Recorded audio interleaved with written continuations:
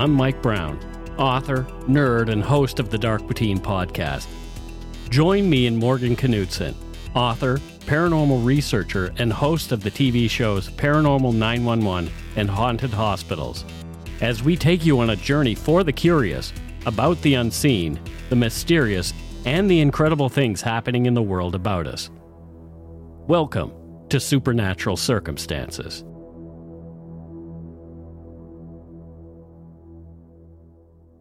So here we are for another episode of Supernatural Circumstances, and oh my gosh, it's Mike and Morgan together at the beginning of the show. How did that happen? Isn't this nice? It is nice. It's something that we're going to do more of moving forward, and that's kind of why we're doing this as a bit of a teaser, because this, episode 37 of season 1, is the last one for the season. Can you believe we're on 37? I can't. 37. It's just blown right by. Like, holy smokes, how did that happen? But anyway, so we're going to be back in April, and it's going to be on April the 24th, I do believe. It is the 24th, and I have to tell you, I am so excited about all the new plans that we have, and I think everybody else that's listening is going to be excited as well, because we're starting a brand new version of Supernatural Circumstances that really digs into some of these incredible cases by asking the question, how did this happen? Yeah. And could this happen to me? Yeah. Which is a taboo question, I think, that keeps everybody's nightlight on. Yeah, right? So we're going to have some new music for the show. So we'll have a little bit of new music, and we'll have a bit more interaction between Morgan and I. So we're going to warm this thing up a little bit. I'm excited. And hopefully people will put up with us. I mean, I think they will. I'm pretty sure they will. We're inviting them to anyway.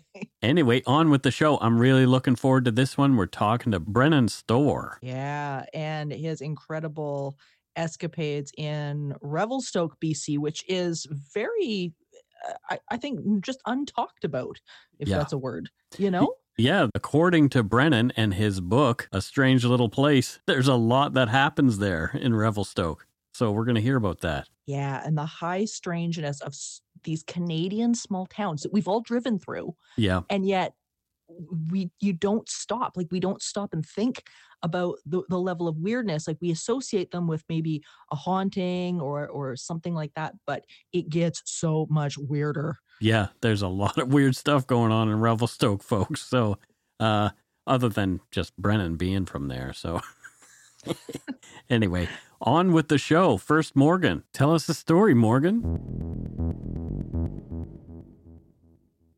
I used to live in British Columbia, and as most of you know, Mike still does. For those who haven't been, it's a picturesque province of mountains, rivers, forests, and beautiful scenery, which has been the star of films from Deadpool to TV shows such as X-Files. Canada has some incredible features that many other countries struggle to live up to, and it's why so many people flock here on such a regular basis.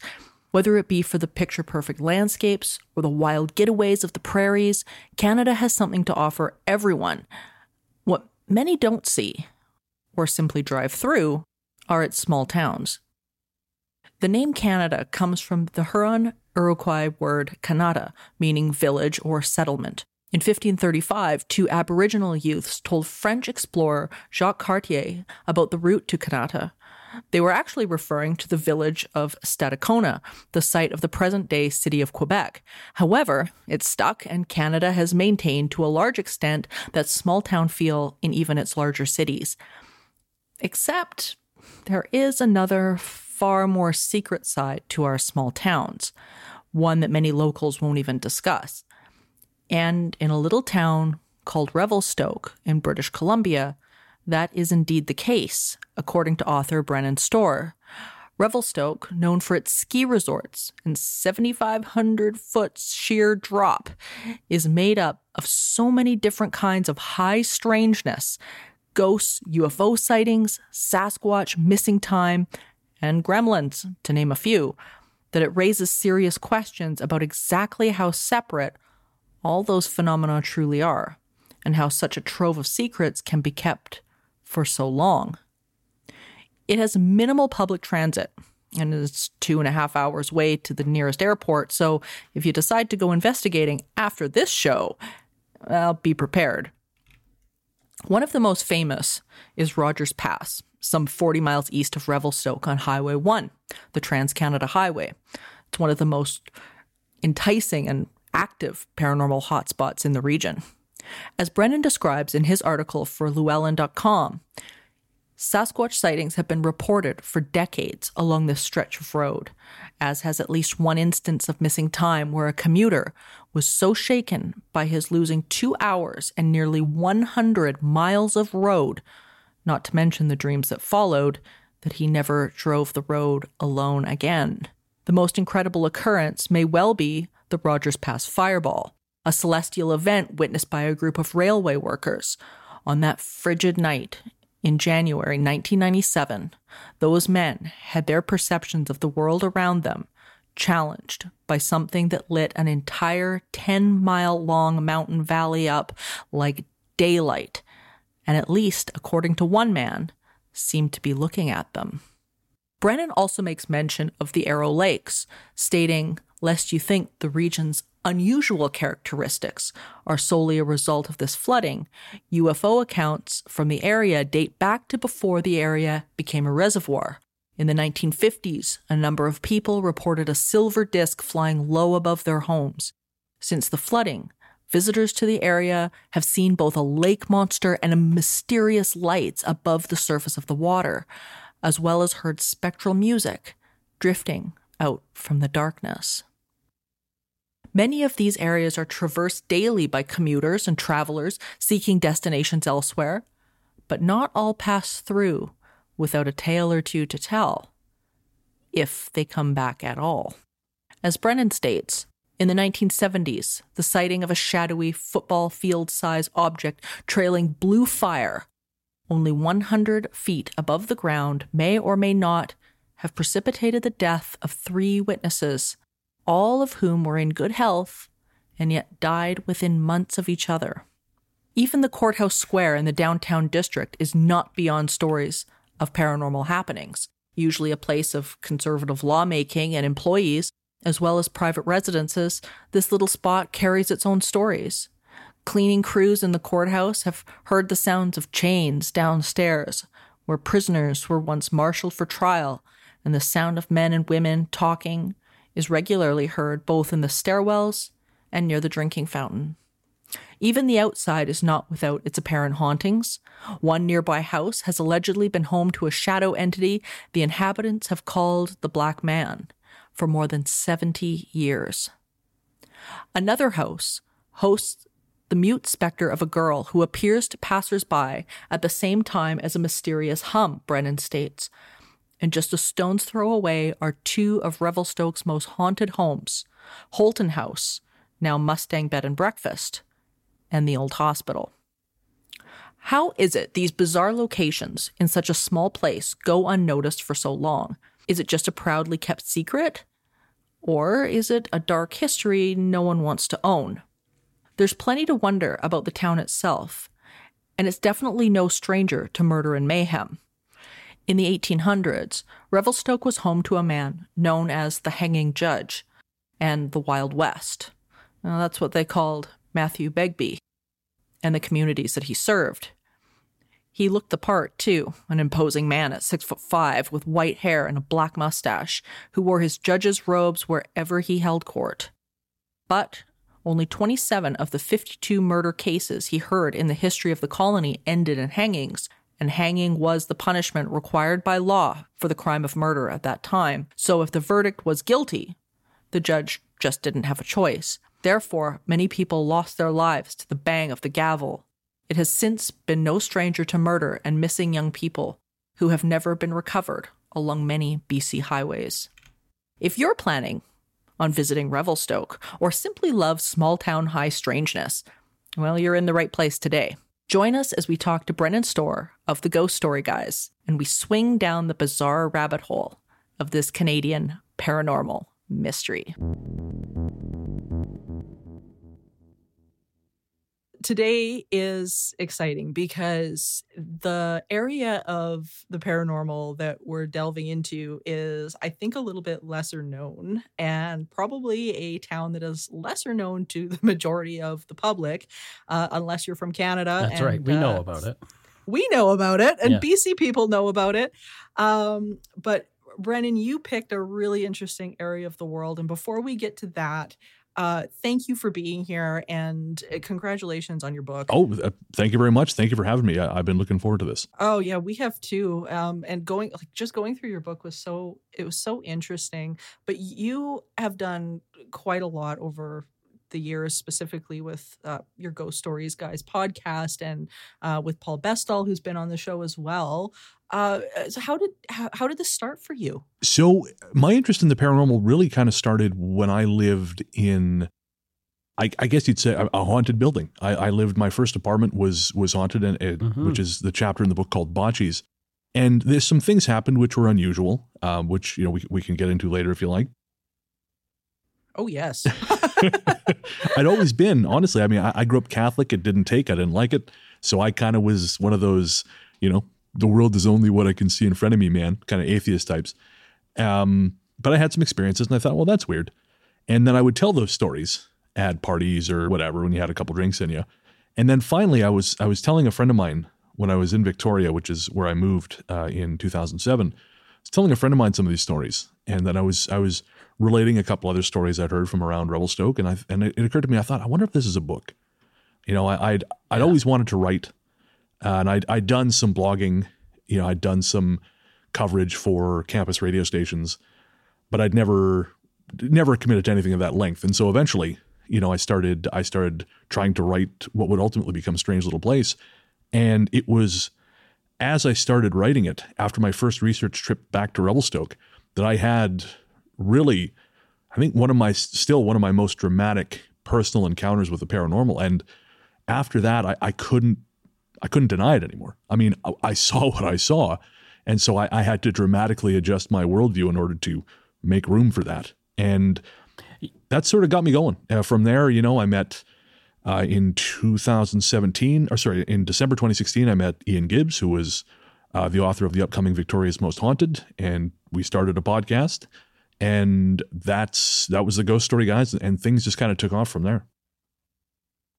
I was going to ask you, I've been listening to your book, and really curious about how an atheist reconciles the paranormal. It's really fascinating that you've called yourself an atheist, yet you believe in or have had these experiences. What does that look like? You say you had to adjust your worldview. Is that part of it? Oh yeah. I mean, I am cognitive dissonance made flesh. Believe me, I listen to a lot of atheist podcasts. Usually the fun ones. But yeah, it was difficult because I was collecting these stories, and I had a couple odd little things happen, strange feelings, little coincidences, but I just didn't think much of it. And then when I saw what I saw, it really shook me. It really shook me. So what did you see? So what happened was, at the time I was working as the office manager for a small consulting company. And I had just come back. I'd used my vacation time to do this research. And I had just come back from Revelstoke, and I was telling our receptionist at the time about some of the stories. Now, the consulting company I worked for, everyone mostly telecommuted. So we had this enormous office. It was just me and the receptionist. Everyone else usually called in from wherever they were working. On this particular day, it was just us there. It was a beautiful April day.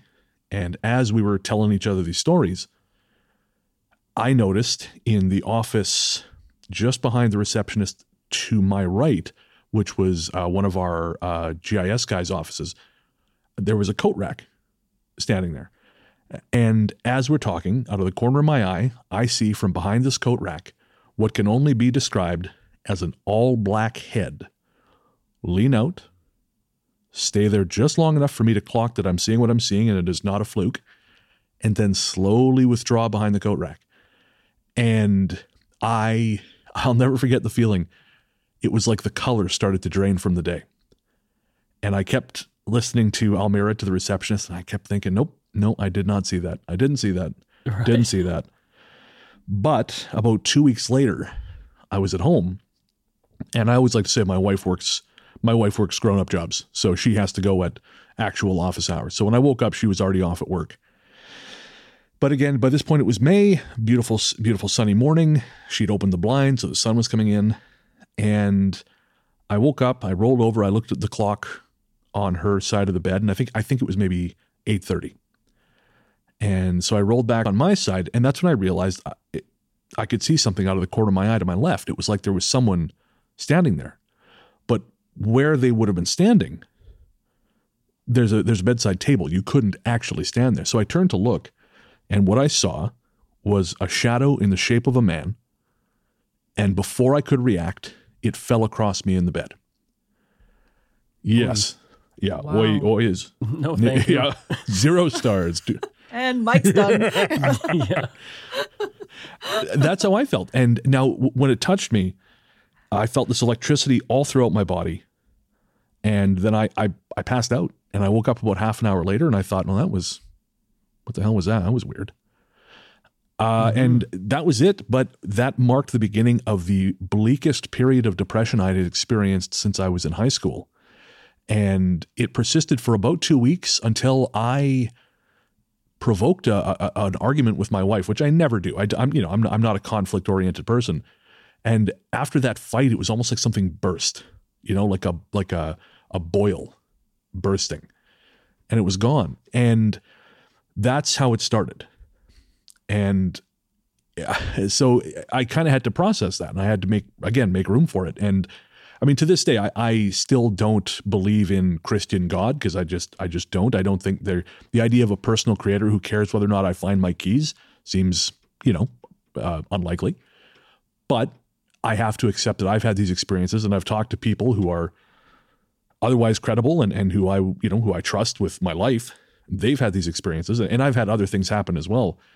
And I just have to accept that there's more out there than I understand, and more out there than I initially had sort of given the world credit for. I don't know what it means. And I sort of, even though, I have a show called The Ghost Story Guys, if you say, Bren, what do you think is a ghost? I mean, we're going to be here for half an hour, because I don't necessarily believe the, sort of tropey answers of, well, it's a spirit and therefore.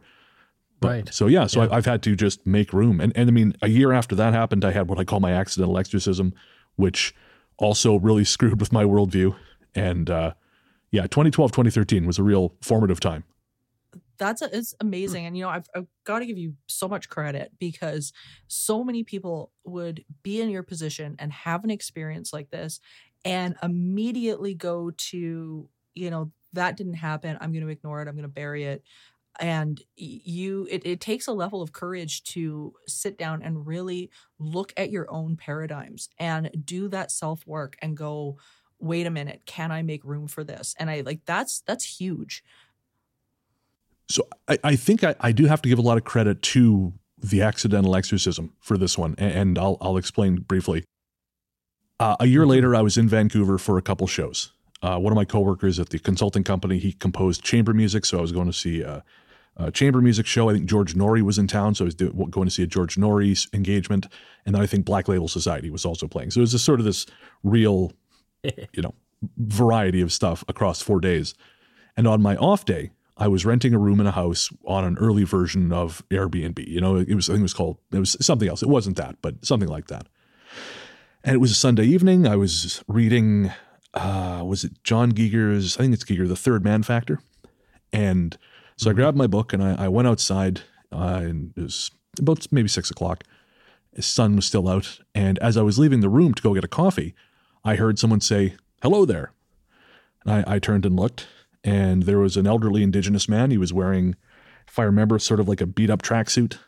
He had a gray gym bag over one shoulder. He had a cane in his right hand. It was wooden with orange electrical tape, wound around the bottom.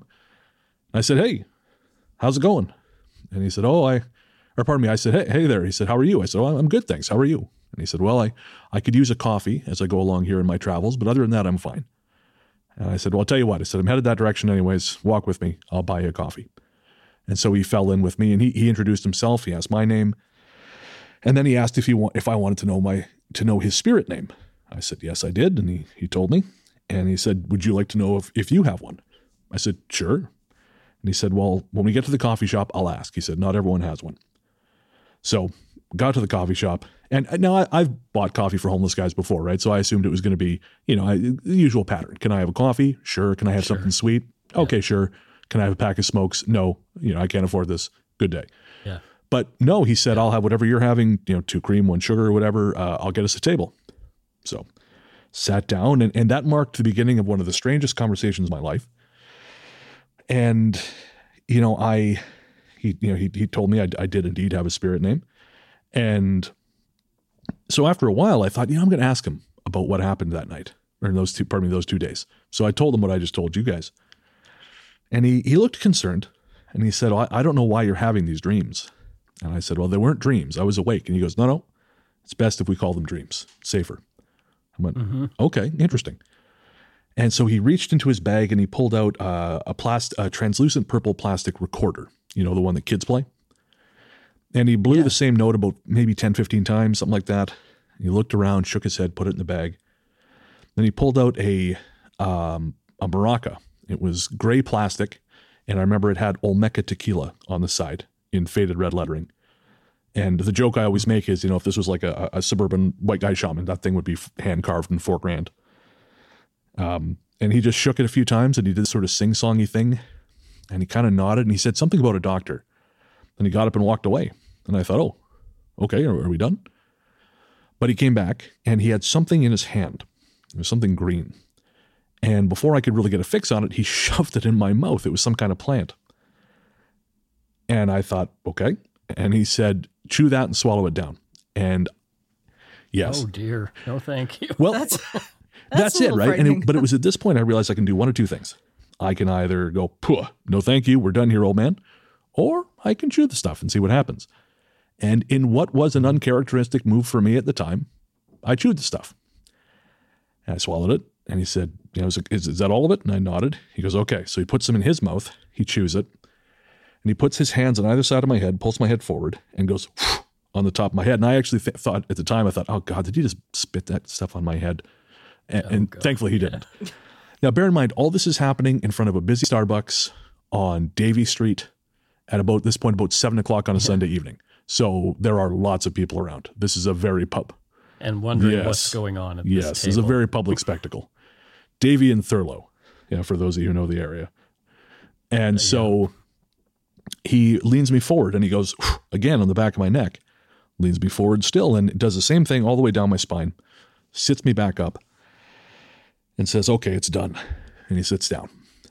And I said, what's done? He said, just give it a minute, you'll see. And over the next few minutes, I started to feel strange.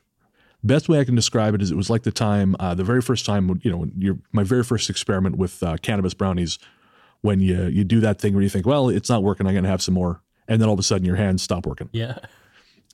Yes. Uh-oh. And it felt like my hands didn't belong to me. It felt like they moved, but only because I suggested it, not because they were mine. And I started freaking out. And it was almost like this guy knew that because he just said, calm down. It's okay. Just let it happen. So I'm sitting there. I'm thinking, did he poison me? I said, you poisoned me. And he said, no, I didn't poison you. You're fine. I said, I'm going to pass out. He said, you're not going to pass out.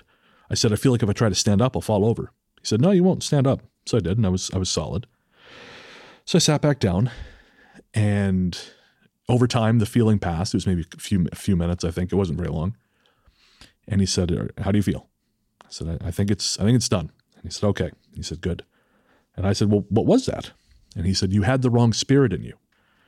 So what you felt was, I removed it, and what you felt was the new spirit, the correct spirit settling in. And he said, did you ever wonder why your belly swells? And I used to be much heavier than I am now. And I said, well, I assume because I ate too much. And he kind of gave me a look. He said, well, yes, but also you have the wrong spirit in you. That happens when you have the wrong spirit. He said, now your belly will shrink. He said, also, your life is going to change. And he said, I'm sorry I couldn't give you a choice in that. I couldn't. This had to be done. He said, it's not going to be bad change, but you will be different. And again, I'm sorry you didn't have a choice, but this is the way it had to be. And I said, okay. And he said, you're all right? And I said, yeah, I'm fine. he said, okay, well, I'm going to go get a drink, because he had admitted to me that he was an alcoholic. And he got up and started to walk away. And I said, oh, well, thanks. And he pointed at the coffee. He said, well, you gave me a gift. This is my gift to you. And then he just walked off. And so immediately I texted my wife. I told her what had happened. And even then she was used to this kind of, not maybe this kind of weirdness, but weirdness for me. So she said, well, you feel okay? I said, yeah. She said, okay, well, you chalk it up to experience. So I went back to the room. I was reading my book. A couple hours later, I thought, man, I'm hungry. I bet that's why I felt so weird. It must be because I'm hungry. So I went outside. Back then, Vera's Burger Shack used to be really good. So I started walking down to Vera's. And I'm sorry, I walk out the front door, and a car passes near me. Or I should say a car passes. Not near me, not going fast or anything, but it terrified me. And all of a sudden, I became aware of the fact that the world seemed much brighter and much louder than it ever had before. And the lights seemed really, really bright. You know, I crossed the street. I managed to get my anxiety under control, crossed the street, and I looked up Davie towards, I think it was Sandman Suites, and it's got this big green sign on the side of the building. And something about that sign hanging there that high up in the sky scared the hell out of me. And even though I've seen that place, 1,000 times, I'd stayed there. And I managed to get it under control, walk to the burger joint, order my food, burger, drink. And when it came, and I know how ridiculous it sounds, when it came, I didn't know what to do with it. I mean, I knew intellectually that's a hamburger. You know, you've eaten many of these things. Mm-hmm. Yeah. But right? I didn't know what to do with it. So slowly, I unwrapped it and I picked off a piece and I ate it. And okay, food, good. I ate about half the burger. And I drank the soda and I remember thinking, oh, sweet. Oh. So I had about half that. And that was it. I started walking back to my room and I smelled along the way, the plant that he had put in my mouth. So I went hunting for it, found it. I managed to identify it. I believe it was juniper. Oh, okay. Yep. Okay. And so when I got home, I looked around on the net, and what I managed to ascertain was that I had gone through a very stripped down version of a cleansing ceremony.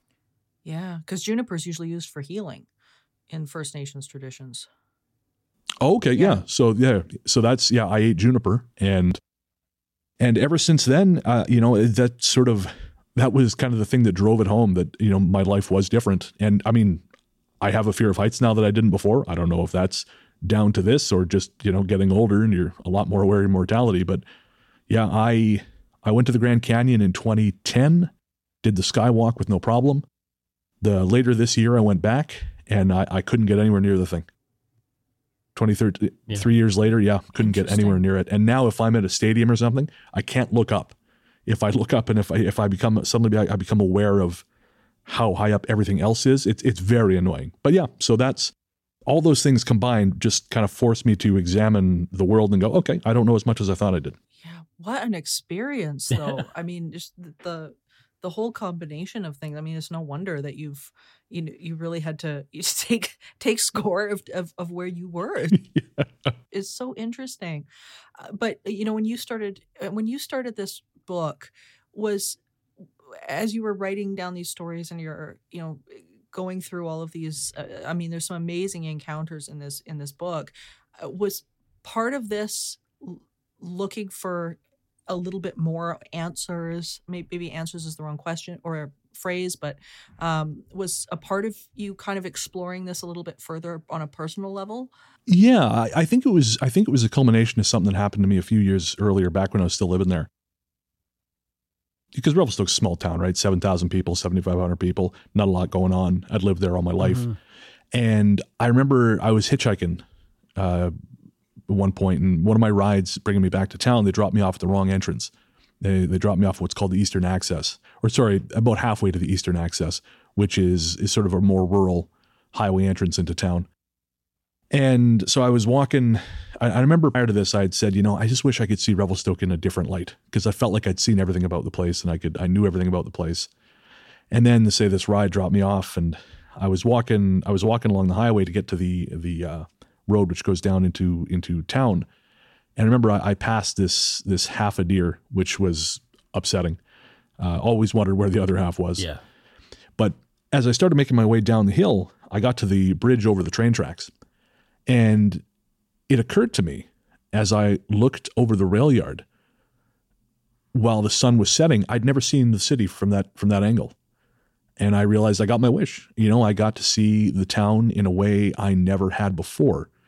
And I think in a lot of ways, I think writing Strange was my final way to do that, was my way to step back from Revelstoke and look at it and examine it in a way I never had before. And I mean, 95% of what's in the book it's not part of local lore. We'll put it that way. Holton House is part of local lore. Everyone knows that. It's this, grand Queen Anne style house at the top end of town, but most everything else was not very well known. And I think that was part of it for me was, when I was a kid, and even now I have these dreams about finding new places inside familiar places. And I think this was my way of doing that. So tell the audience a little bit about Revelstoke, because like we were saying at the beginning, the majority of the listeners may have no idea where or what this is. Tell everybody a little bit about Revelstoke and what made it stand out for you. What was it about this place that made you say this is where the book's got to be predominantly situated? Sure. So Revelstoke is a small town in Western Canada. It's on Highway 1, which runs west coast to east coast, if you don't know Canada. It is isolated. I would say it's in the province of BC. It is roughly 45 minutes away from the nearest town to the west, and it is roughly 90 minutes away from the nearest town to the east. The roads north and south dead end in the north, the road north dead ends in a hydroelectric dam. After about 3 hours, the road south dead ends in a lake. And it's my hometown. It's a mill town and a CP rail town, although less rail as the years have gone on. And it is very much a blue-collar town. I was born there in 1983, and it is much more gentrified now than it ever was growing up. Again, growing up, it was a pretty rough place. There used to be a bar called the King Eddie, where you had to check your knife in a bucket before you went in. Wow. Yeah, the Hells Angels used to own a lot of property around there. It was a rough place. And that, of course, that's changed over the years, but that's where I grew up. And you're surrounded on all sides by mountains. We are at about 1,500 feet, the town itself, but the mountains around us are about 9,000. So you're looking at 7,500 feet of vertical drop, which makes our ski hill very popular. The ski hill is known around the world. Although I'm not much of a skier myself, people come from all over to ski there. And especially in the recent years, that's really taken over. The ski hill was expanded. And so many, many more people come. Property prices have, of course, gone to hell, but that's another conversation entirely. And I set the book there because I grew up there, because, I had these experiences. And originally it just started as a family history project. My mother and her siblings used to tell stories around the table when everyone got together, and because the house they grew up in was haunted, which is a chapter called, I believe it's called the Rhoda House in the book. And so when I started, and so I just thought, I want to collect these. And then as time went on, I thought, maybe there's more. And there were, and I thought, okay, let's see if I can make this a book. And then once the book was complete, I thought, let's see if someone wants to buy this thing. And it went from there. And as it turns out, Revelstoke is a real hotbed of high strangeness, going back quite a long time. I found newspaper accounts of UFO activity from the 50s. I've had a lot of personal interviews with people who had experiences, again, going back as far, I think, as the 30s. And there was a lot more I wasn't able to develop. There's a chapter at the end called Whispers, which is just little snippets of information that I was able to get from people but not develop further. Yeah, you've got all kinds of cases in here. I mean, everything from like UFOs, there's Bigfoot's hauntings, right down to a Revelstoke Iceman. Like, you've covered a lot. Yeah, and in the second edition, which I there's no audiobook for that one yet. I've got to get that done. But the second edition, there was more, and I'd had more of my own personal experiences by that point. And I was also more comfortable talking about them. Sure. Because when I began the book, I was, as I mentioned, I was working for a consulting company. This was not my world. And so I was very, in fact, I cringed a little bit, Mike, when you said you're listening to the original book, because it's so much more mannered and stiff than the new one. Because again, I was trying to be objective. I was trying to say, look, I'm not crazy. I just found these stories, and this is what this person said. Yeah, it was cool. I'm into it. Yeah. Well, thank you very much. Yeah, we're our own worst critics. I mean, I have to listen to my own voice every week numerous times, and I think, oh my God, somebody shut this guy up. I know that feeling. It's a great voice, by the way. Oh, thanks. You talk about your hometown. I'm from a small area in Nova Scotia. I grew up in Bridgewater, which nobody's heard of. Everybody's heard of the towns around it, like Lunenburg and Mahone Bay. But I grew up in Bridgewater. And as I was listening to your book, I'm thinking, I wonder if there's stories like this in my hometown, you know? Right? Like, Yeah. Yeah. And and that's what I'm getting from your book is like, if you dig a little deeper into wherever you live, you're probably going to uncover some really weird stuff. Absolutely. Yeah, I think so. I think it's a little bit of that Twin Peaks effect, you know, or the Blue Velvet thing where you dig down far enough and there's weirdness. I mean, I think Revelstoke is unique in some ways. I think its position on the river valley, I think it has something to do with that. I talk about that a little more in the second edition because I had an experience which was very, very strange. And honestly, there's some things that happened which I talked about on Mysteries and Monsters, which are not in the book. But again, sort of, yeah, very, very strange things, which I think are location specific. Interesting. Can you give us an example? So I'm trying to remember. So what happened for me is I think it was even before I started the podcast, I went back to Revelstoke. I was visiting a friend of mine. And our thing was, because there's not much to do, we would just drive around and catch up. So to drive around in Revelstoke at the time, if you're going south of town, the road used to go down to the Arrow Lakes community. So Beaton, Burton, things like this, Arrowhead, Sidmouth. But when the U.S. started pressuring Canada to dam the Columbia River in the 60s, this area was flooded. So a lot of the homes were moved. The rest of them were just flooded. So the road on the east side of the river, eventually you hit what's called Greenslide, which is Greenslide Road. And it used to be that point on, it was unpaved. Beyond that, it's a dirt road, and it eventually dead ends at what's called 12 Mile, which used to be a cable ferry that went across the river, and then you would continue on and take another cable ferry. Nowadays, there's just a set of concrete steps, which are pretty weather beaten, but still there. That is the only thing left to mark the ferry, and that's more or less where the road ends. So usually I would never at night go past Greenslide because it's dark as hell down there, and past Greenslide, again, it's not paved, and my Toyota Corolla is not an off-road vehicle. However, one night we were driving, and it was so clear. We got to Greenslide. It was brighter than I'd ever seen it. And so I thought, well, screw it. Let's keep going. And we kept going. And we got all the way down to 12 Mile, and it was so bright. It was beautiful, the whole valley. And this was 10:30, 11 at night, but it was just so clear. And so we're just taking it in. Neither of us had ever seen it that bright. And I felt something shift. I can't describe it better than that. But shortly after that feeling, that's when I saw the darkness.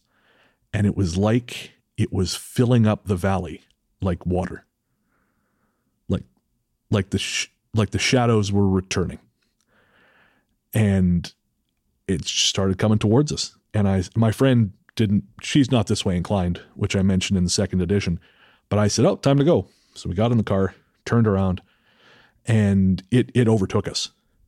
Just the darkness, the returning darkness just overtook us. And I even, again, my friend doesn't remember this, but she looked at me and she said, well, that's weird. And I just got us the hell out of there, got back to the paved road and kept going. But when I turned to look, it was as dark as it usually is. And it was almost like something was gone and come back. So strange. What do you think it was? Do you have any theories? Well, and I mentioned this in the new version of Strange. A couple of years ago, I was reading the book Otherworlds I think it's by Derek Luke is the author's name. And it's about his experiences with various entheogens. And he talks about this one particular experience which put him off DMT for 14 years. he had smoked DMT more than, I want to say, like 60 times by this point. But then, he very experienced with DMT. And then he was on the banks of the Ganges River near the border with Tibet, and he smoked it. And he went further than he ever had. And he remembers seeing this, there was a border, and beyond the border was a place that was incomprehensible to him. He couldn't quite get a fix on what he was looking at. And as he was trying to make sense of whatever it was he was seeing, he became aware of this entity between it and him. And it was almost like this entity had become aware of him. And it was what appeared to be a many-limbed serpent with eyes on each limb. And it began to undulate, like it was trying to distract him from trying to get his head around whatever he was seeing beyond it. And he said it was a fearsome experience. And he was really quite afraid of this thing. And then he was back in his, he was gone, the trip was over. And he was so shaken by this. Again, he didn't do DMT for, I think it was 14 years, 10 plus years. And he was doing some research years later when he came across this reference in Tibetan lore to an entity called Za, Gza, said to be a many-limbed thing which lives in river valleys and guards the void, or guards the gate between worlds. Wow.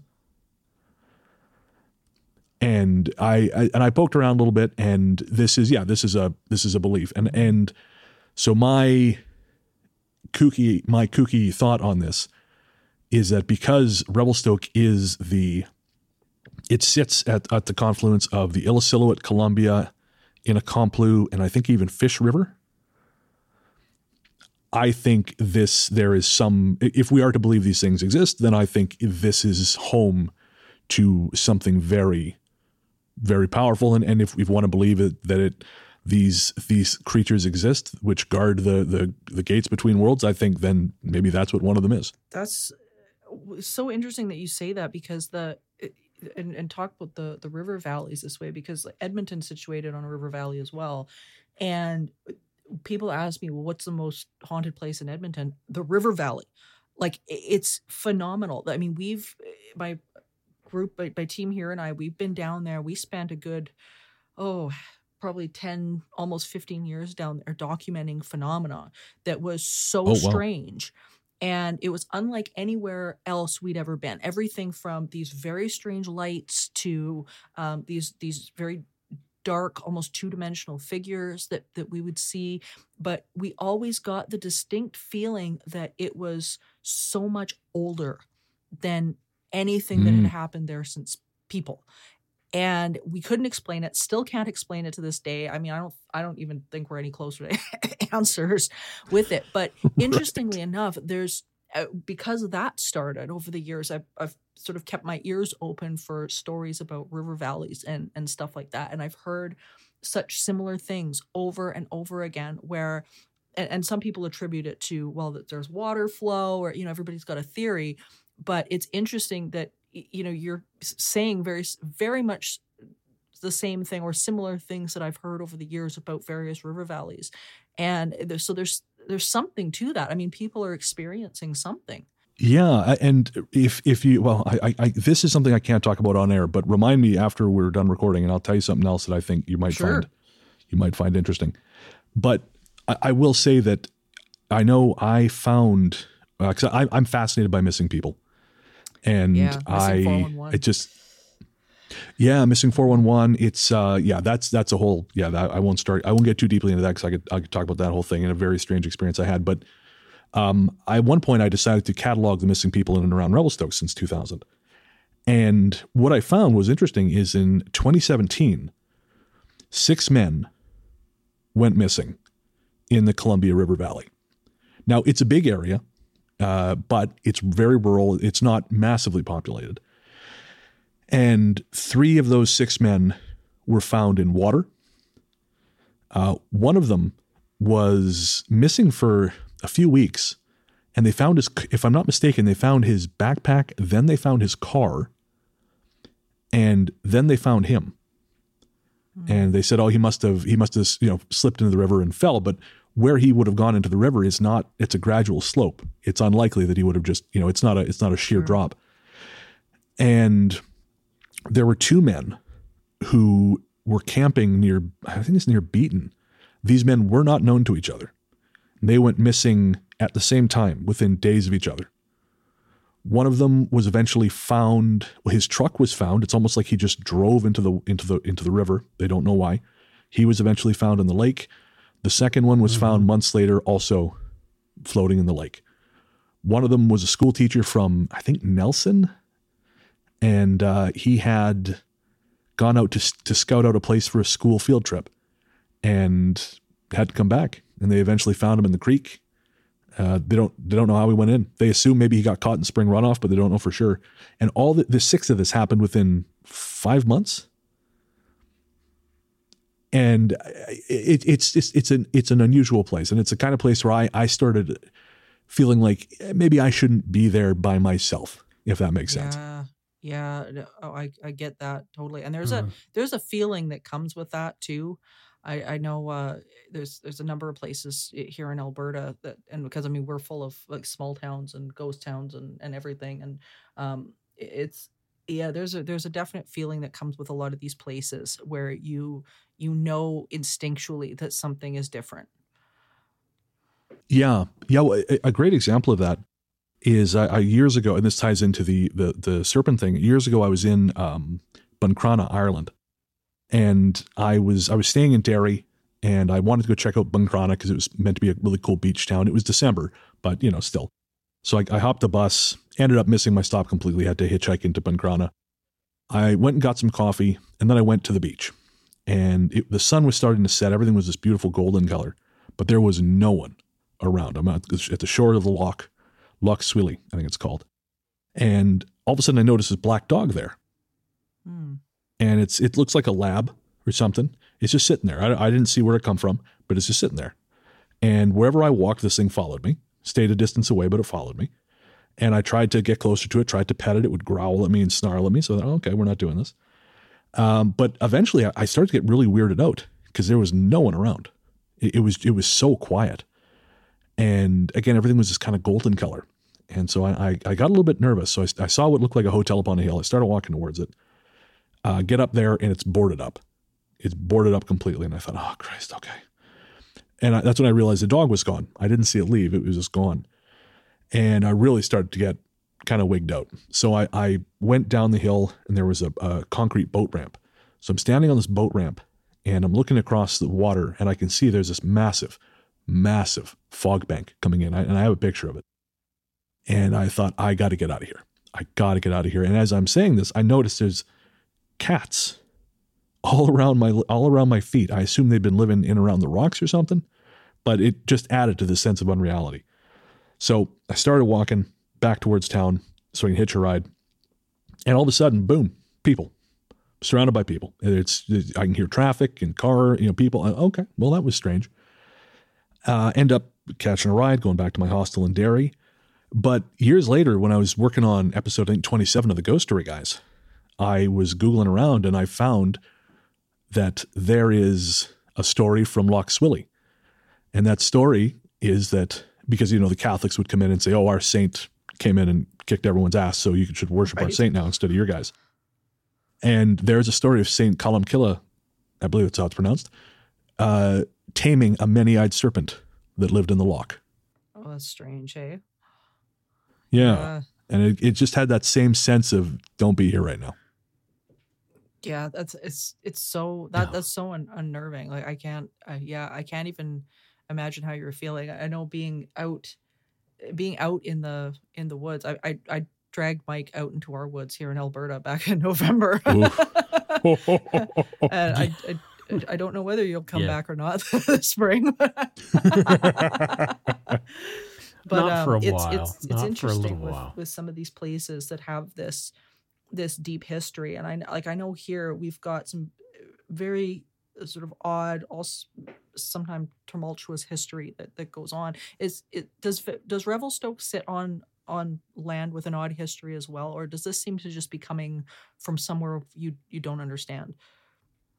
Well, Revelstoke, it's one of those things where that's a little harder to nail down. I mean, Revelstoke was, kind of a woolly place back in the day. There's stories of murders. There's, in I want to say the early part of like 1900s, maybe 1909. There was a Japanese woman, I think Jenny Kiyahara was her name, and she went to buy a brothel from someone, and she bought it, and then the guy killed her, took his money back, and nothing ever happened. And there are other things like that. But as far as the land, I mean, we were always taught in school there was never any indigenous population in Revelstoke, which of course is not true. But that's what we were taught. But the truth of it is that the Synext people lived in that valley, but they would just move up and down the valley. So that was it for as far as settlement. I know north of town there's something they call the Dal de Mort, which I think is basically the Death Rapids. And it's not as bad now since they dammed it, but it was a series of very, very dangerous rapids. And there's a story which I mentioned in the book where these fur traders, they were wrecked in the rapids, and when they got back to land, they didn't have much, and they started slowly trudging towards civilization. And it's suspected that they killed and ate each other until one of them was left. And, he made it back to Revelstoke or wherever it was with a belly full. But so, yeah, it has a rough history. And up until recently, it has been I would say a rougher place. Yeah, that makes sense. Oh, the one chapter that really caught my attention, which I had to ask you about as soon as I read it, was your Gremlins and Shadow People chapter.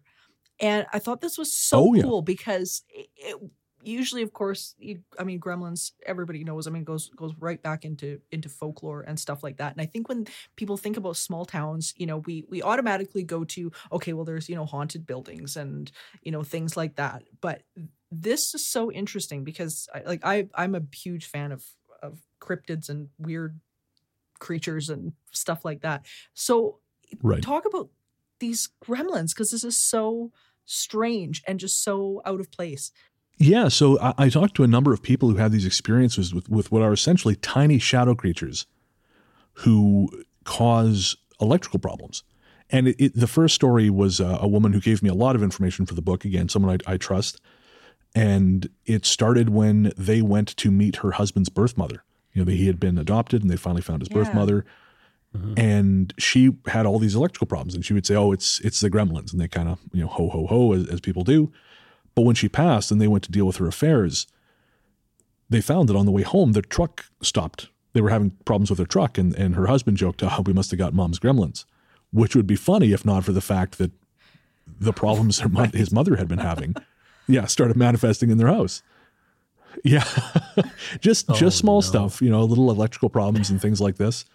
But they didn't know what to do until they happened to be speaking to someone, or I should say the wife happened to be speaking to someone who said, oh, yeah, you got gremlins. And I believe the person may have been Irish, if my memory holds.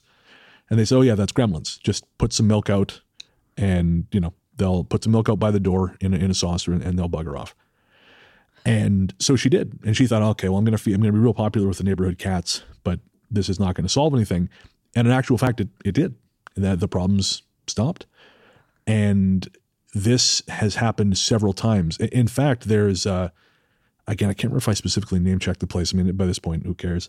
But there's a retirement home in Revelstoke where I know someone who worked there. And she said, yeah, if I'm not working and I don't leave a saucer out, if it's someone else, they have so many more issues than when I'm working.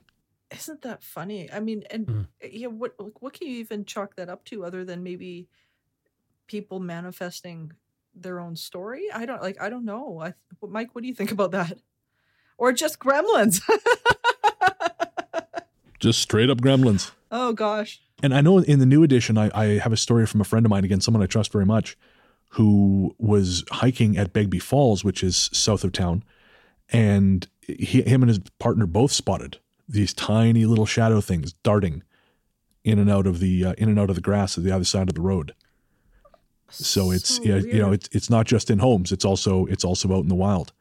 And the South Road is very strange, but that is the only account of gremlins I found there. But yeah, again, it goes to show it's not just homes; it's It's kind of everywhere. And I mean, I've seen that in my apartment in Victoria. I've seen, tiny little shadow people. And I mean, thankfully we haven't had much in the way of trouble. Although I will say something I learned doing the show, and this was a hard lesson, is I learned to not be so flip when I talk about the good folk. Because on episode 27, the one I mentioned, I was very flip. I was, in fact, very stupid and disrespectful. And every time I've done that on that particular subject, we have had terrible problems. My voice will give out, or the technology won't cooperate, or there'll be problems with the file when we it never fails. And I learned the hard way to be respectful. That's so interesting. I've got a colleague here, and she and her husband have both seen, and it's what they call the gnome in their upstairs. Oh. Yeah. And this story makes me think of that, but this seems to be almost more like a gnome, because they've reported seeing, even like right down to the hat, this short creature that runs usually between their spare bedroom or one of their spare bedrooms and the bathroom of their house, and to the point where they will come out and nearly trip over this thing as it's running from one bedroom. And apparently it's completely ugly. I've never seen it. I've been there a number of times and I've seen most of the phenomenon there, but I've not seen Mr. Gnome. But yeah, it's so strange, like to the point where if they see him, they won't use the upstairs bathroom because it's so It's so creepy. But see, Mike, this is what I didn't tell you about Terry Lynn's place before you got there. Yeah. There was enough creepy stuff outside. I didn't need to know about creepy things inside too. It's so interesting, but these sort of these different creatures, whether it be these gnomes or these gremlins or whatever. I mean, there's something to this, because I mean I'm a big believer that folklore comes from somewhere, and sure. And I hear these stories, and it just it just makes my mind expand even more every single. We had, where we live in Victoria, there was recently, we're surrounded by construction, which before I came to Montreal was awesome, because, having a job where you need silence to record makes neighboring construction even better than ordinarily would be.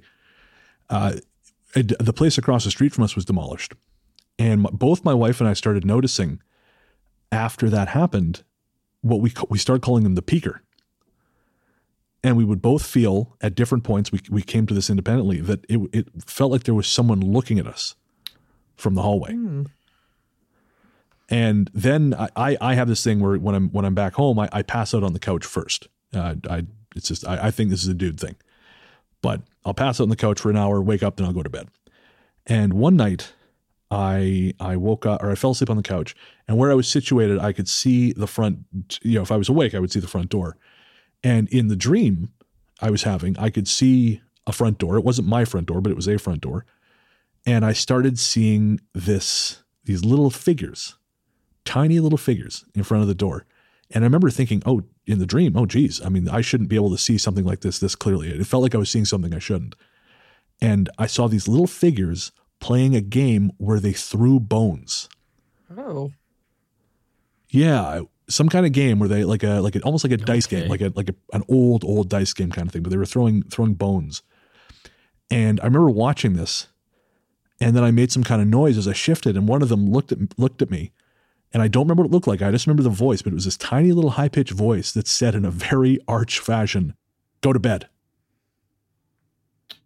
And I woke up, and when I woke up, I was staring exactly the same direction. Again, I was looking at my door, not the door in the dream, but right. I never forgot that. And I remember, I think it was a couple of weeks later, I had another dream, and I distinctly remember being in a building and seeing a grandfather clock with the word Knockdraenmas carved into it. That's odd. And yeah, because I speak a little German. I don't speak that much German. And I Googled it, and it was something like bone turning mass. Oh, weird. That's unnerving. Yeah. Very, yes. Oh, that's so interesting. We could be here for hours. I'd talk to you forever. This is so interesting. All of this. But we've already kept you for a long time, and we can't even explain how much we appreciate it, because all your stories are just so fascinating. Where can people get the book? Where can people hear Ghost Story Guys? Give us the rundown. All right, so the book is A Strange Little Place, The Paranormal Secrets of Revelstoke, BC. The reissue is available on Amazon. It's from Beyond the Fray Publishing, and I'm hoping to get the audio version of that out ASAP. You can find the Ghost Story Guys everywhere fine podcasts live. We publish basically once a week, main show every 2 weeks, and then in the in-between weeks, we have what we call Book of the Dead, which is just 3 ghost stories, no chatter. Of course, I host Ghost Story Guys with the fabulous Paul Bestel of Mysteries and Monsters.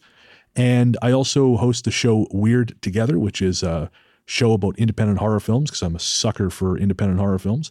You can find that also everywhere fine podcasts live. Love them. And everything else, ghoststoryguys.com. I'm on Twitter and Instagram as Largely the Truth if you want to find me there. And I think that's it. Well, this was awesome. Thank you, Brendan. This is fantastic. We'll be calling you back, I look forward to it. Thank you so much for having me. I'm honored to be here. Here's Morgan for this episode's segment of Spiritual Healthcare. In this episode's edition of Spiritual Healthcare, the segment of the show where you get to be the creator and designer of your paranormal and spiritual experience, we're going to tell you about a process called the giving up process. One of the most powerful things you can do is to give up. Seems like a counterintuitive piece of advice, doesn't it? How can giving up serve anything or any goal if we live in such an action-oriented society? However, in parapsychology, one of the actions we learn to take as researchers is to give up the struggle, because the struggle of striving for something and not getting it, and then getting frustrated, and then trying again, tends to emphasize only one thing in our attention: the fact that we don't have it yet. We know that our attention is everything. It drives the car, so to speak. What we put our attention on ultimately gives us results. However, too much attention on the struggle and the not having gives us results too. The same results again and again of something missing from our experience. So giving up doesn't mean giving up on hope. It simply means letting it go. Get yourself out of the way of things happening. Put your attention on something else that brings you joy. Go pat your cat. Go paint. Go ride your horse. Leave it alone for a little while and find your best place of allowing, so that consciousness can come together on your behalf without your own sense of struggle messing up the flow of the well-being coming to you, which it can so readily. Give up for a day. See what happens. You need nothing to be happy, but you need something to be sad. Remember, at the end of seeking, all is consciousness. Stay in peace, everyone. Thank you for listening to this episode of Supernatural Circumstances, a co-production of Entity Seeker Paranormal Research and Teachings and Good Egg Studios. This podcast is part of the Curious Cast podcast network. Theme music by Corey Johnson of Catalyst Records in Edmonton, Alberta. You can find out more about Morgan Knudsen at entityseeker.ca and more about me and listen to my other show at darkpoutine.com. Feel free to email the show at supernaturalcircumstances@gmail.com. Good night for now.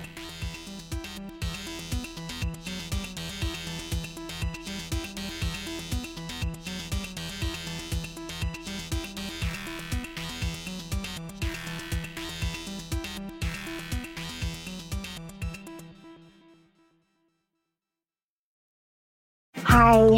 Her name is Elsbeth. Elsbeth Tassioni. You know her as the offbeat but brilliant defense attorney from The Good Wife and The Good Fight. You've been a very busy little bee. Buzz, buzz. Now she's in New York with the NYPD. This is very different.